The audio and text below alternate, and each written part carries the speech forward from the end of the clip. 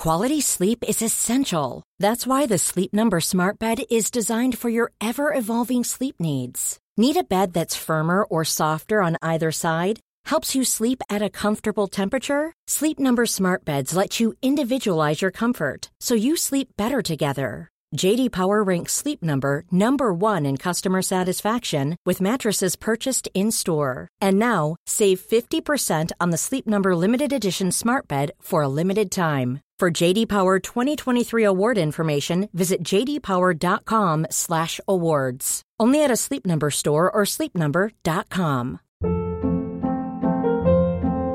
Hold up. What was that? Boring. No flavor. That was as bad as those leftovers you ate all week. Keke Palmer here, and it's time to say hello to something fresh and guilt-free. Hello Fresh. Jazz up dinner with pecan-crusted chicken or garlic butter shrimp scampi. Now that's music to my mouth. Hello Fresh. Let's get this dinner party started. Discover all the delicious possibilities at hellofresh.com.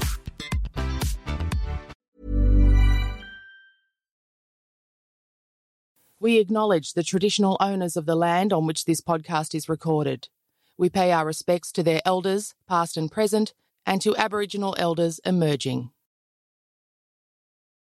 This isolation thing is such a journey, and I was just really at the I need a psychiatrist point of my journey. So thank you so much, Steve. One of the tips that you gave was to get one of those shiatsu massage chair things. Yeah. Another one was to use a vibrator when you're really stressed. That one caused a few problems in the medical community. I can do that.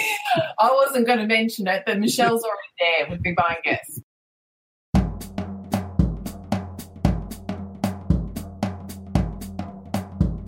Welcome to hell. We're back in homeschooling hell at our place, so I'm sharing my office with my 2 children. They're both 10, and that is why the editing of these is getting worse. It takes me so long. I'm honestly interrupted, I reckon, every 6 minutes on average, day and night, not just in the office. I mean, that's just life, every 6 minutes, I reckon. But I have to say that their school is excellent. Their teachers are definitely shouldering the load. So thank you to the teachers out there, in here, everywhere, in everywhere we are in this world. God, amazing. Thank you so much. I assume you have kids of your own and lives of your own, and you're also on the other end of the Zoom trying to help these dudes find links and all that stuff. Thank you, teachers. At first I thought it was unsustainable, but now I think maybe we can do it. We got to do it anyway, eh? And I'm feeling okay about it today because today I'm in acceptance. But that could change. In fact, I shouldn't even say today. I should say right in this second I'm in acceptance. What am I talking about? You're about to find out, because Nellie Thomas brought us a real live psychiatrist. And one of the things he is going to talk to us about is the grief cycle, which I was sort of peripherally aware that I was in, but I mean, who the Christ had time to think about it any deeper than that? And then he made us think about it. So all of this will make sense in a minute. He is many things apart from being a psychiatrist. His name is Steve Ellen, but we can call him Professor Steve Ellen if we want to. You might have seen him on TV or heard him on the radio or bought his excellent book called Mental, which he wrote with comedian Catherine Devaney. Anyway, hopefully you can grab some time for yourself now, more than 6 minutes ideally, and listen to a chat between 2 crazy ladies and a psychiatrist. And I hope there's something that you can like in it and that can make you feel better, because I'm in hell. I don't know about you. There he is. Oh. Hi, Steve. I'm babysitting a cat called Chip. I just have to show you real quick because he's decided to jump in. Oh, my God. He's not a kitten. He's actually a dwarf cat. Is he? He is. He's so beautiful. Properly diagnosed dwarf cat, not just like a small, he's a short-statured cat. Yeah, a little Chip Oh, alive. how beautiful. Now, because we are live, so for our live listeners, I reckon lots of watchers, whoever they are, hello. I think lots of people know who the wonderful Steve Ellen is, but I think he deserves a proper intro. He's our first actually qualified guest. So Yeah, Evie's a qualified goggle boxer. I don't know if you can claim to be that, Steve. You know? No, I can't. I can qualify for, I don't know, what am I qualified? I'm a doctor. How many letters have you got after your name? Can I show off for a second? 6 qualifications. So I've got, but that's if you really count them generously and super exaggerate. Bachelor of Surgery, which is a medical degree. Master of Medicine in Psychiatry. Yes. Fellowship of Psychiatry. Yes. So that's what makes you a psychiatrist. It's called a fellowship. Doctor of Medicine, that's like a PhD in the medical faculty. And then graduate diploma of clinical hypnosis. Whoa. You can talk to us as a psychiatrist, which frankly, I'm sure I'm not the only person who really friggin' needs right now. Genuinely, I have gone and gotten myself over the last even handful of years a mental health plan from my GP probably 3 times and never actually made it to the first appointment. For whatever reason, I missed it, I forgot it, I never quite got around to it. And that's before lockdown, dude. That's before this shit. You're not the only one who does that, though. So, tons of people contemplate seeing a shrink of some sort, psychologist, psychiatrist, counsellor, whatever. Tons of people consider it. Some of them then make the next step and go and chat to their GP or whatever and, sort of narrow it down. But not everyone then makes the next step of actually booking in. And so not surprising at all. But now is as good a time as any because paradoxically, everything's really quiet for us at the moment. We've done massive preparations in the hospitals and in the community mental health sector. Our work's down about 30%.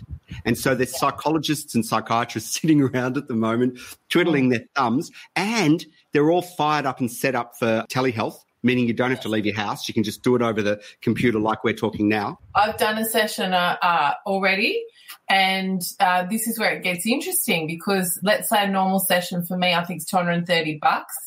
If they bulk bill, you can claim it and get it for free, but they can't claim the gap. So what my psych did was just reduce her normal fee a bit. Yeah. I think there's more people, though, who are willing to be a little bit more flexible at the moment because they recognise that the public's in distress financially as well as emotionally. It's actually one of the easiest times I reckon I've seen in the last couple of years to get into a decent psychologist, counsellor or psychiatrist. But, yes, shop around for the right fee. I agree. I've always said that. Shop around and don't be surprised if the first person you see you don't love. It's you've got to knock on it sometimes 2 or 3 doors when you're trying to find a shrink because as distinct from a surgeon where, all you really care about with a surgeon is that they didn't get pissed the night before and they've got a steady hand. With a psychiatrist, you've got to like them. You've got to have a rapport. Yeah, if there's no rapport, it's stuffed. We've been trying to push telehealth for about 10 years in Australia and struggling to get people to take up the technology. They're so slow. They make a million excuses. Whereas now, because no one wants to, everyone wants to do physical distancing, now everyone's got the technology and all of a sudden, all of those barriers that we were told were insurmountable for the last decade went away like that. So we will reduce your many, many letters and your, many decades of experience in psychiatry to being our personal agony aunt. And we do have some questions from listeners, but I'm going to give Michelle the first question because you've had a hard week, Dale.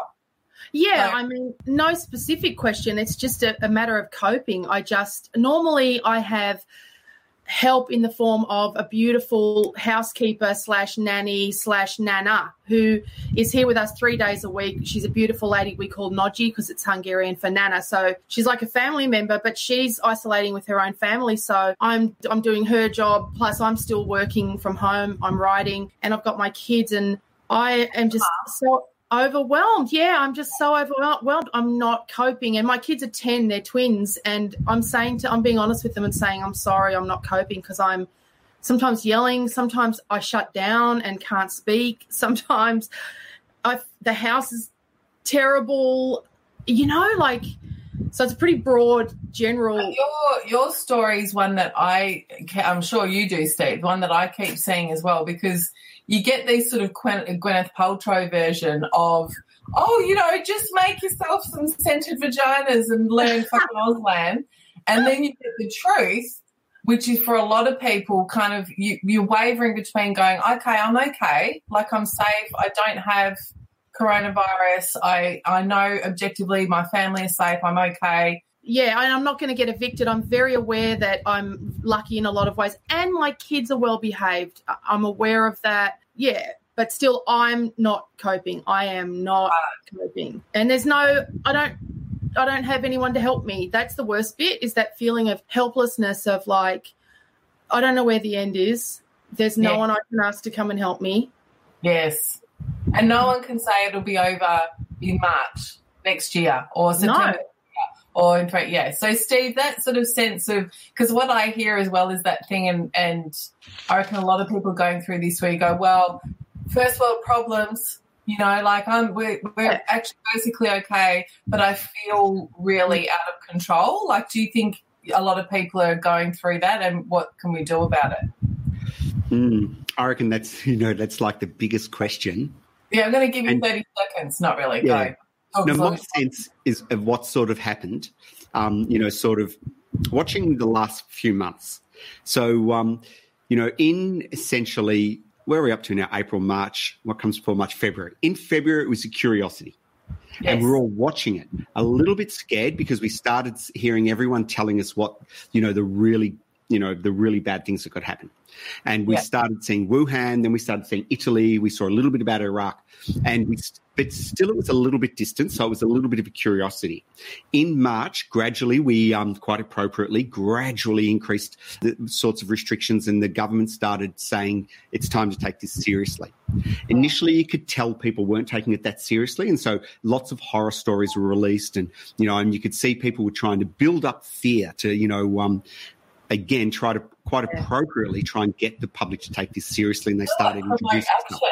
Wasn't it? In a way, it's like, because people, in a way, I wonder, I mean, I don't know how if it's accidental or curated, but because people were ignoring the things that were being asked of them, then it's like, all right, well, then you want to see the horror show? Like, let me flash forward for you so that you do fucking stay home or whatever.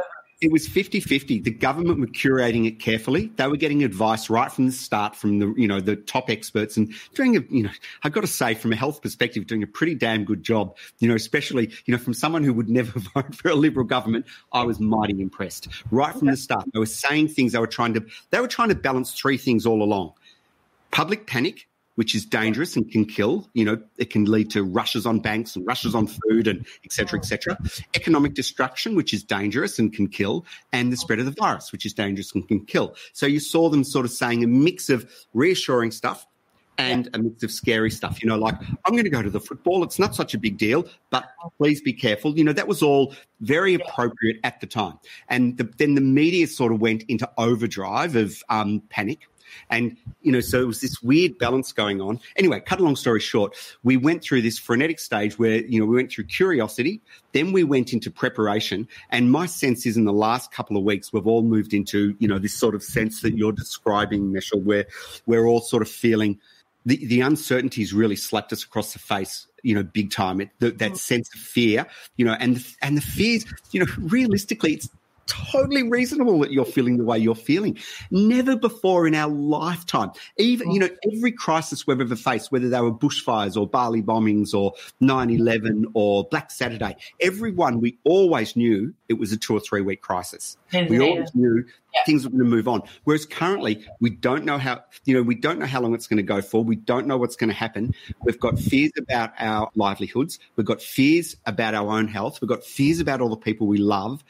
If you're not waking up in the middle of the night at the moment, having periods of anxiety, if you're not having the odd panic attack at the moment, then, I think you're just incredibly lucky, because it's, I mean. Or you're numb, maybe. Like, I sort of, one of the things that Michelle and I have been talking about a couple of podcasts ago, you see lots of those sort of sayings and memes and stuff flying around, and some of them are bullshit and others land.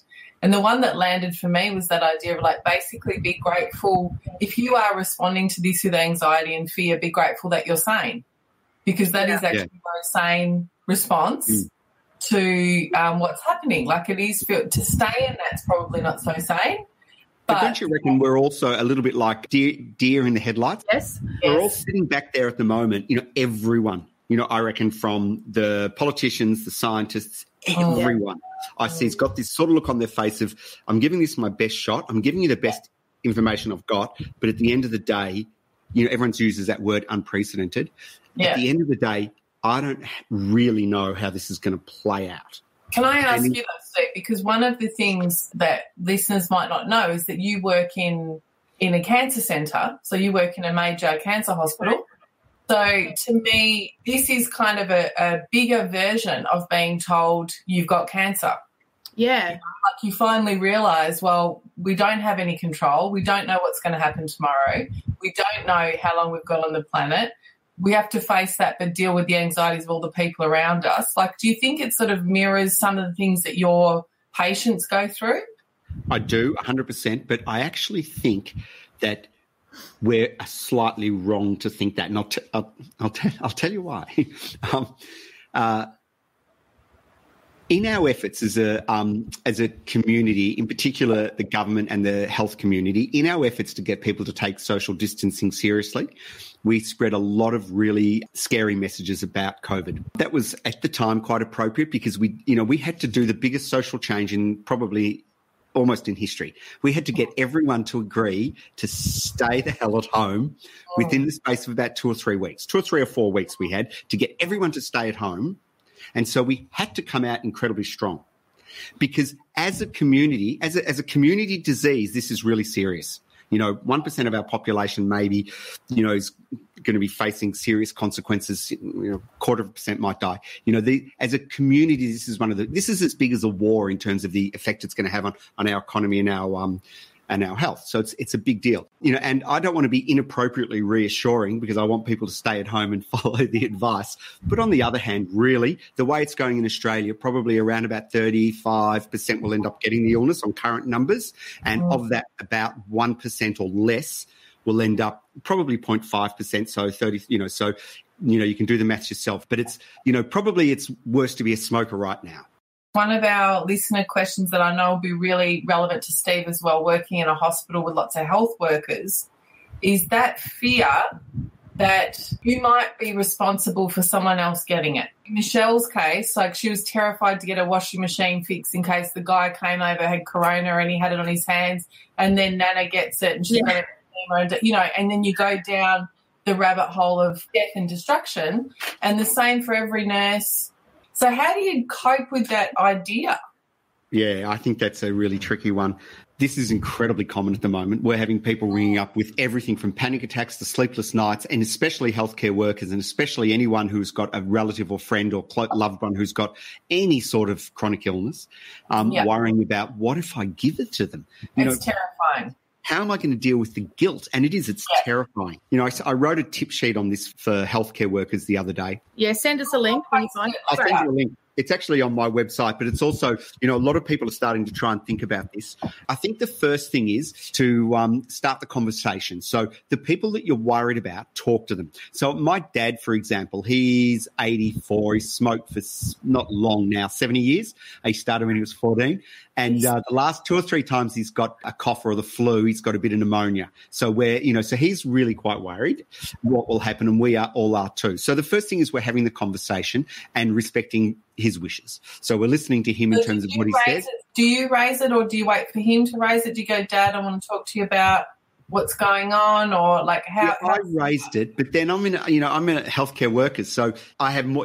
I'm lucky. I've got access to lots of information. So I said to him early on, this one's serious. This one's not the usual media beat up. This one's serious.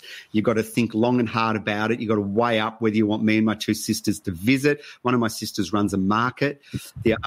And so she's at, reasonable risk too. And so you've got to think long and hard.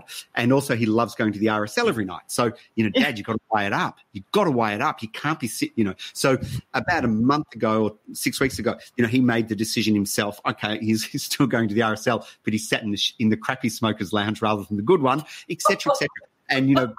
And, because no one goes out there and so he made that. So the first thing is you've got to start having the decisions and let them make the choice. Because he said early on too, he said, the social isolation is worse for me than the risk of getting COVID because, really I don't overly, care that much, but the social isolation I can't cope with. As time's gone on, he said he's got quite used to Zoom now and et cetera, et cetera. He stopped going to the RSL, but he's doing stuff. And so, he's making the decisions himself. So one, share the decision. Don't try and take it on yourself. Don't say to yourself, I have to be responsible for deciding what to do to protect my mum, my dad, my sister, my brother, whatever. Can I put it this way? Don't become the parent. Because one of the things that we've been talking about a lot is how hard it is when you see, like we were joking, but Michelle's beautiful mum kept wanting to pop down the shops for an eyebrow pencil. And, you know, we've had other listeners who are like, oh, mum, you know, dad still wants to go down the RSL and go around for a barbecue and blah, blah, blah. And you do find yourself, you're like in that sandwich generation going, I'm trying to protect my kids. Now I'm trying to protect my parents, even though they're adults. So do you just say don't do it? I'm very stern. But I reckon it stressed you.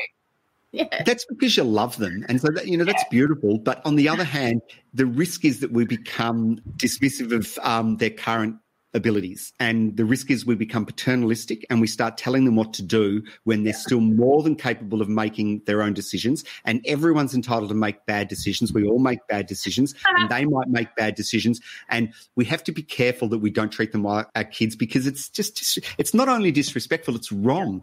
You know, elderly people our society undervalues the wisdom of elderly people, and they might be a little forgetful about where they left the bloody keys or, you know, who the current Prime Minister is, but they've still got this enormous wisdom and ability to make decisions. And I know I'm sounding paternalistic myself now, but what I'm trying to say is... She listens to Ray Hadley every day, Steve. She's got terrible judgment. She's entitled to it. Sometimes the crap judgment that we see is actually good judgment, and we end up thinking it the same. It's just a different perspective, and I think it's so important to let them make decisions whether they're good or... A lot can happen in 3 years, like a chatbot may be your new best friend. But what won't change? Needing health insurance. United Healthcare Tri-Term Medical Plans, underwritten by Golden Rule Insurance Company, offer flexible, budget-friendly coverage that lasts nearly 3 years in some states. Learn more at UH1.com. There's never been a faster or easier way to start your weight loss journey than with PlushCare. PlushCare accepts most insurance plans and gives you online access to board-certified physicians who can prescribe FDA-approved weight loss medications like Wegovy and Zepbound for those who qualify. Take charge of your health and speak with a board-certified physician about a weight loss plan that's right for you. Get started today at plushcare.com/weight loss. That's plushcare.com/weight loss. plushcare.com/weight loss. Bad.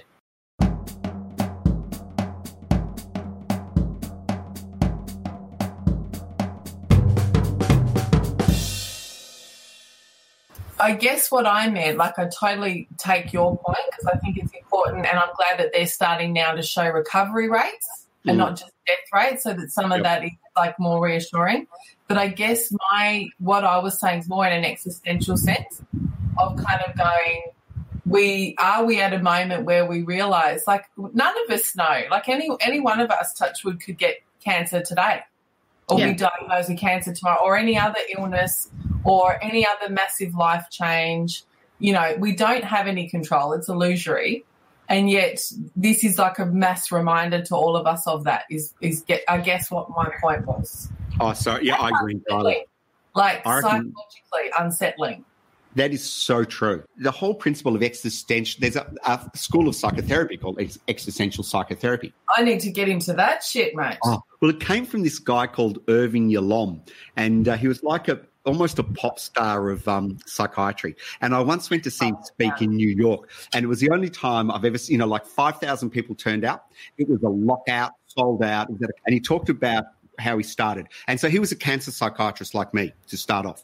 And what he found was people who faced cancer reevaluated their whole life. They reevaluated their existence. They reevaluated their friendships. They reevaluated what was important to them, unlike anything before. And you hear this all the time. And he said to himself, if only we could develop a psychotherapy, a process where people faced the threat to their existence through cancer without actually having cancer. And, so it all began. And I agree right now it's sort of like, we've all been in denial of death for so long. We've had 26 years of continued growth in Australia. Everything's gone pretty smoothly and everyone's got struggle. And all of a sudden this, massive things come along and said, hey, every one of you has to consider whether you're going to be alive in 6 months. This is why Buddha challenged us to meditate on death all the time, because he's said that only when we understand how close we are to death can we understand that we're alive, right? So that's why death and meditating on death is such a big part of Buddhism. But I think I'm not even so concerned with the idea that I could die of this virus. It is, as you were saying earlier, it is this idea of life being turned upside down so thoroughly, right? And that loss of control can happen so thoroughly. What's the process when you're speaking to people who have been diagnosed with cancer and with a serious cancer, when they are just going about their business? I mean, we hear about people all the time who didn't feel sick, who didn't know there was anything going on with their bodies, and who suddenly have had their entire life turned upside down, and suddenly it's all about medical procedures, doctor's appointments. How do you counsel them? What do you tell them? So when people find out that they've got cancer, and really in the first 6 weeks, they're not interested in the shrinks. They haven't got time. They're in shock, essentially, and they're as busy as all hell.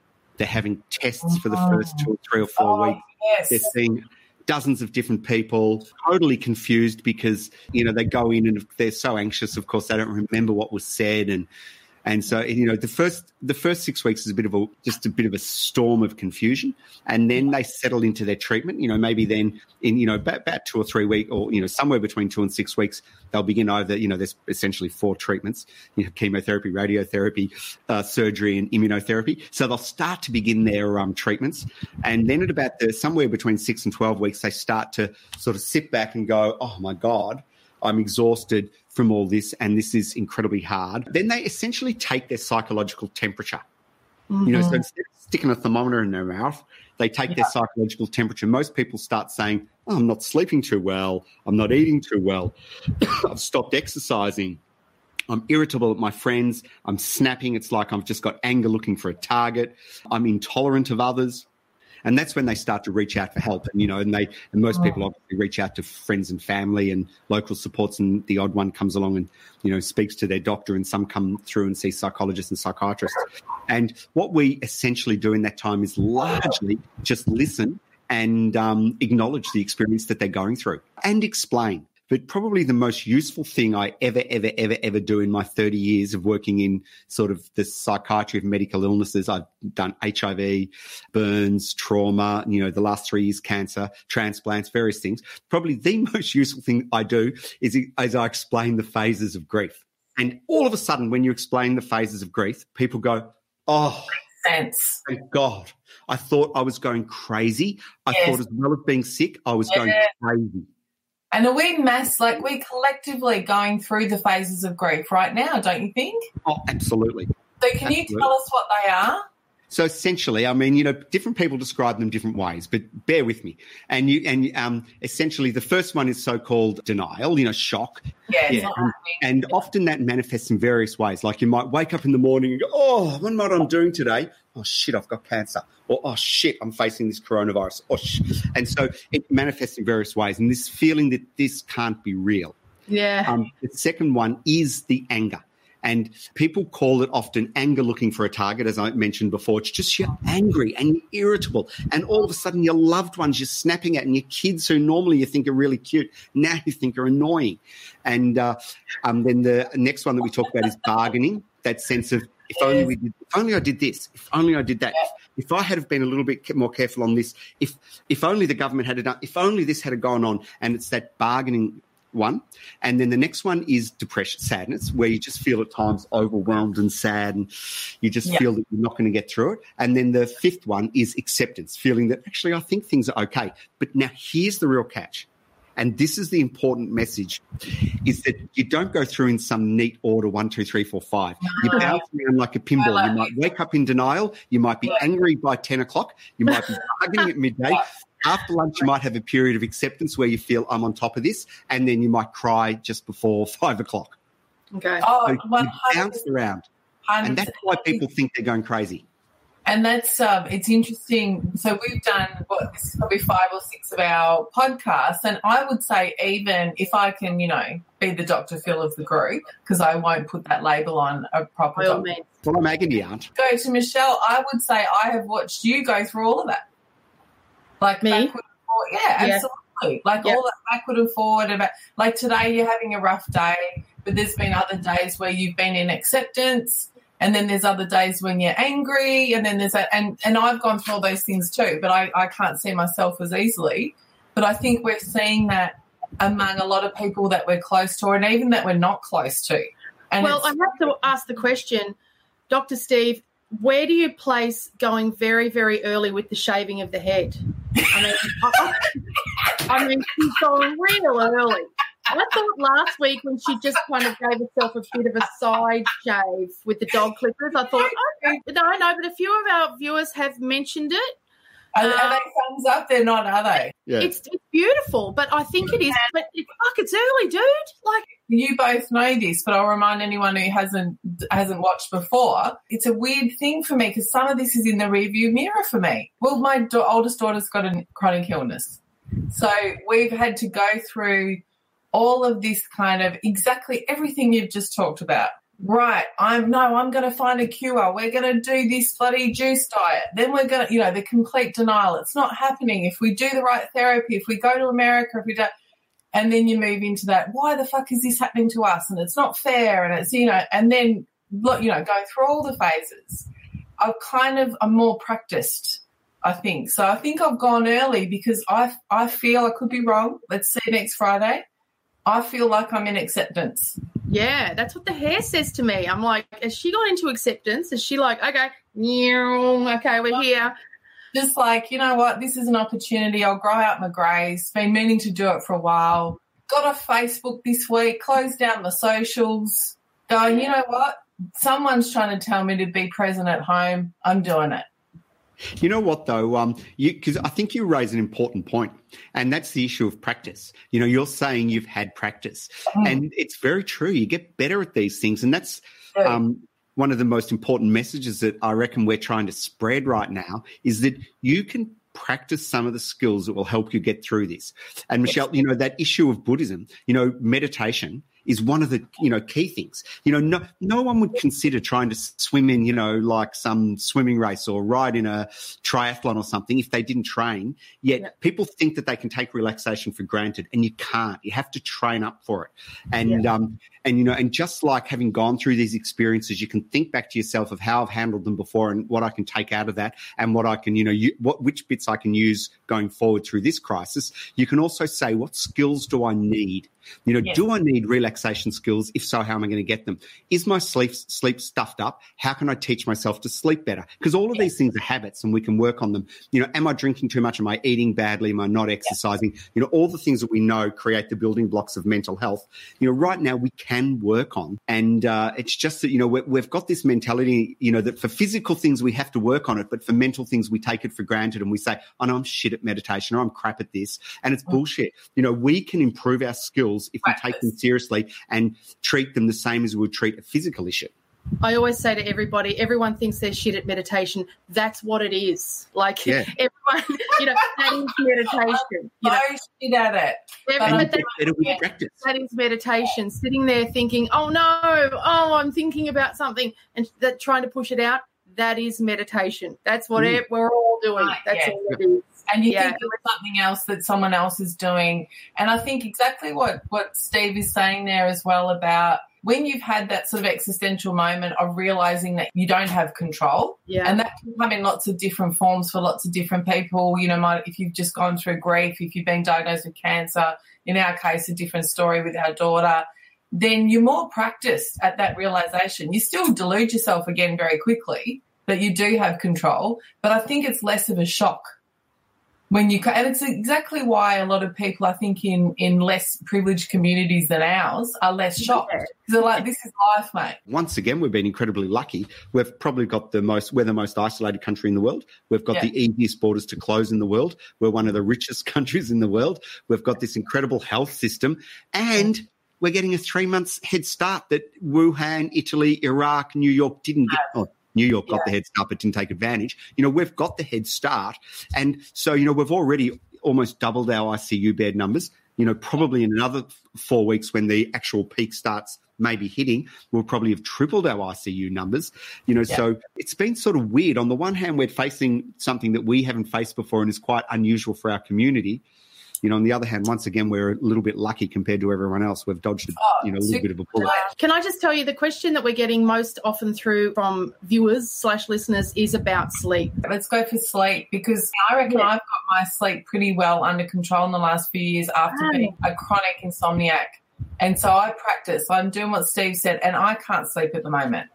Well, I have always been a great sleeper until my father was getting towards the end of his life. And at that point, both my mother and I started waking up about once a night, and we've never been able to shake it, and we're still very much in that.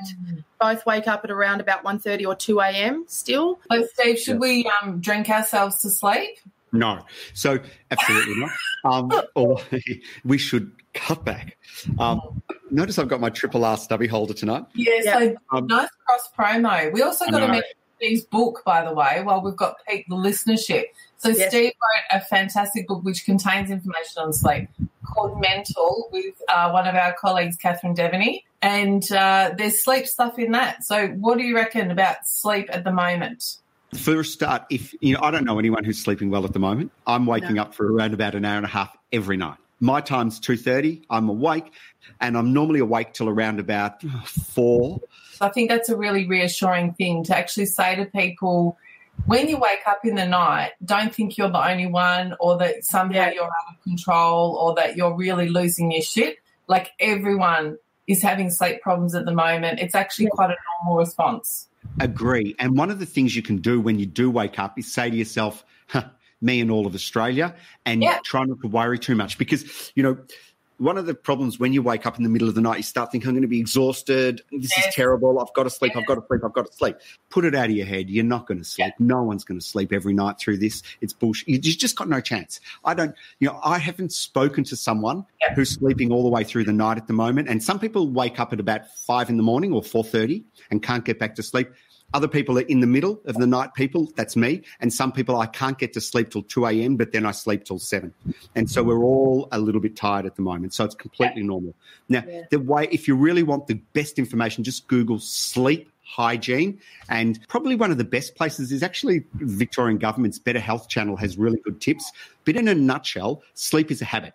And you can train yourself to sleep better. It doesn't happen quickly. It normally takes a couple of months to change your sleep habits. But it's got, if you look up sleep hygiene, you'll see it has stuff like all the obvious stuff, like don't drink caffeine after about 4 p.m. because it stays in your body for about 3, 4, 5 hours. So no caffeine, no cut back alcohol. Now, that's a little bit of a problem because I know people are, all having a few drinks at about, 5 or 6 at the moment because of the stress of the world. But the problem with alcohol is it's short lasting. So it relaxes you, but it wears off after about 3 hours, and it's a diuretic, meaning you need to have a wee. So inevitably, if you drink much, you might feel relaxed, but you'll wake up at about 3 in the morning, you'll need to have a wee. And because it's a relaxant, you get rebound anxiety. So your anxiety goes down. I hate you so much right now. Higher than it was just before. Keep drinking through that. Is that what you're saying? Yes, finally someone understands my message. Yes. And the problem with alcohol too is it's because, addiction actually only means 2 things. Addiction means the more you have, the less it works. And when you stop, you get sick. That's essentially what addiction means. And so the problem with alcohol is, the more you have it, the less it works. So you've really got to pace yourself. But I'm not a person who would say no drinking. But I'd say, 2 drinks a night's pretty safe. A lot of people would say 1 drink for a woman, 2 drinks for men. But I'd say, around there, if you have the odd night when you go up, try and have the odd night when you don't drink at all, et cetera, et cetera. Try and play it safe, and know that after this crisis, you might have to pull back a little bit. Anything else that's obvious on the sleep hygiene front? Because one of my questions is, and I know Michelle and I have been talking about this, is whether or not to nap. People argue this one all over the shop because at the end of the day, when we're born, we sleep about 20 hours a day. By the time we're 18, we sleep somewhere between around about 6 and 9, and it's largely genetically determined, and you largely stick to that until you're about 50, and then you start to go down a little bit, probably by about an hour or so by the time you're 65. The other catch is that's the total amount per day. So if you nap for an hour, if you're 65, if you're like I'm 57. Now, if I have an hour's nap during the day, I will sleep an hour less at night. And that's just so the amount you sleep is a total. So if you nap be prepared that you're not going to sleep as much at night. So be prepared to read a book or watch Netflix or whatever you do, because you're only going to sleep 5 hours at night if you sleep an hour and a half in the But if you're waking up for an hour and a half in the night and you have a, half an hour nana nap, you're probably all right. Or is it going to ruin your patterns? No, I don't think the nana naps matter too much. My only tip on nana naps is don't do them after 4 p.m. because I find if you do them after 4 p.m, your sleep's really stuffed. If you can do them before 3 in particular, like I don't mind 11, 12 or 1 having a nap for an hour. Doesn't bother me at all. It's obviously culturally, in some cultures, that's just a given. And there's no harm in it at all, but be prepared you will sleep slightly less at night. Thank you for downloading Welcome to Hell. We'll be live streaming again on Friday night from 6 p.m. I'm going to try to drink less. Even just during the stream would be helpful, but just in general, that came out of that. I cut a lot of that out because it was embarrassing. But anyway, Friday night from 6 p.m. on the Australian True Crime Podcast YouTube channel, because who's got the time to organise another YouTube channel? Not me. We'll be back next week. Thank you. Good luck with just all of it.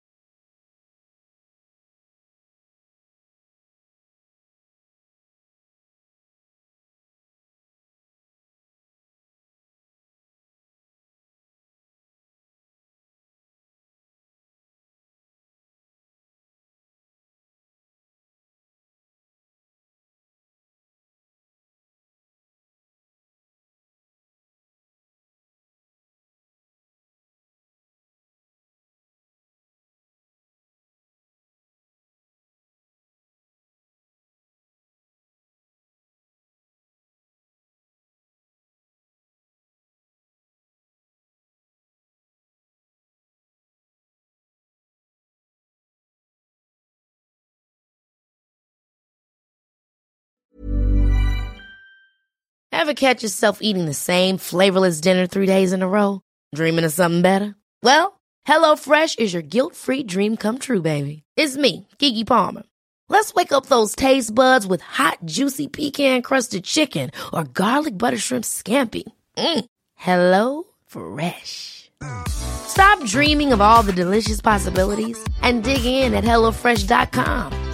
Let's get this dinner party started.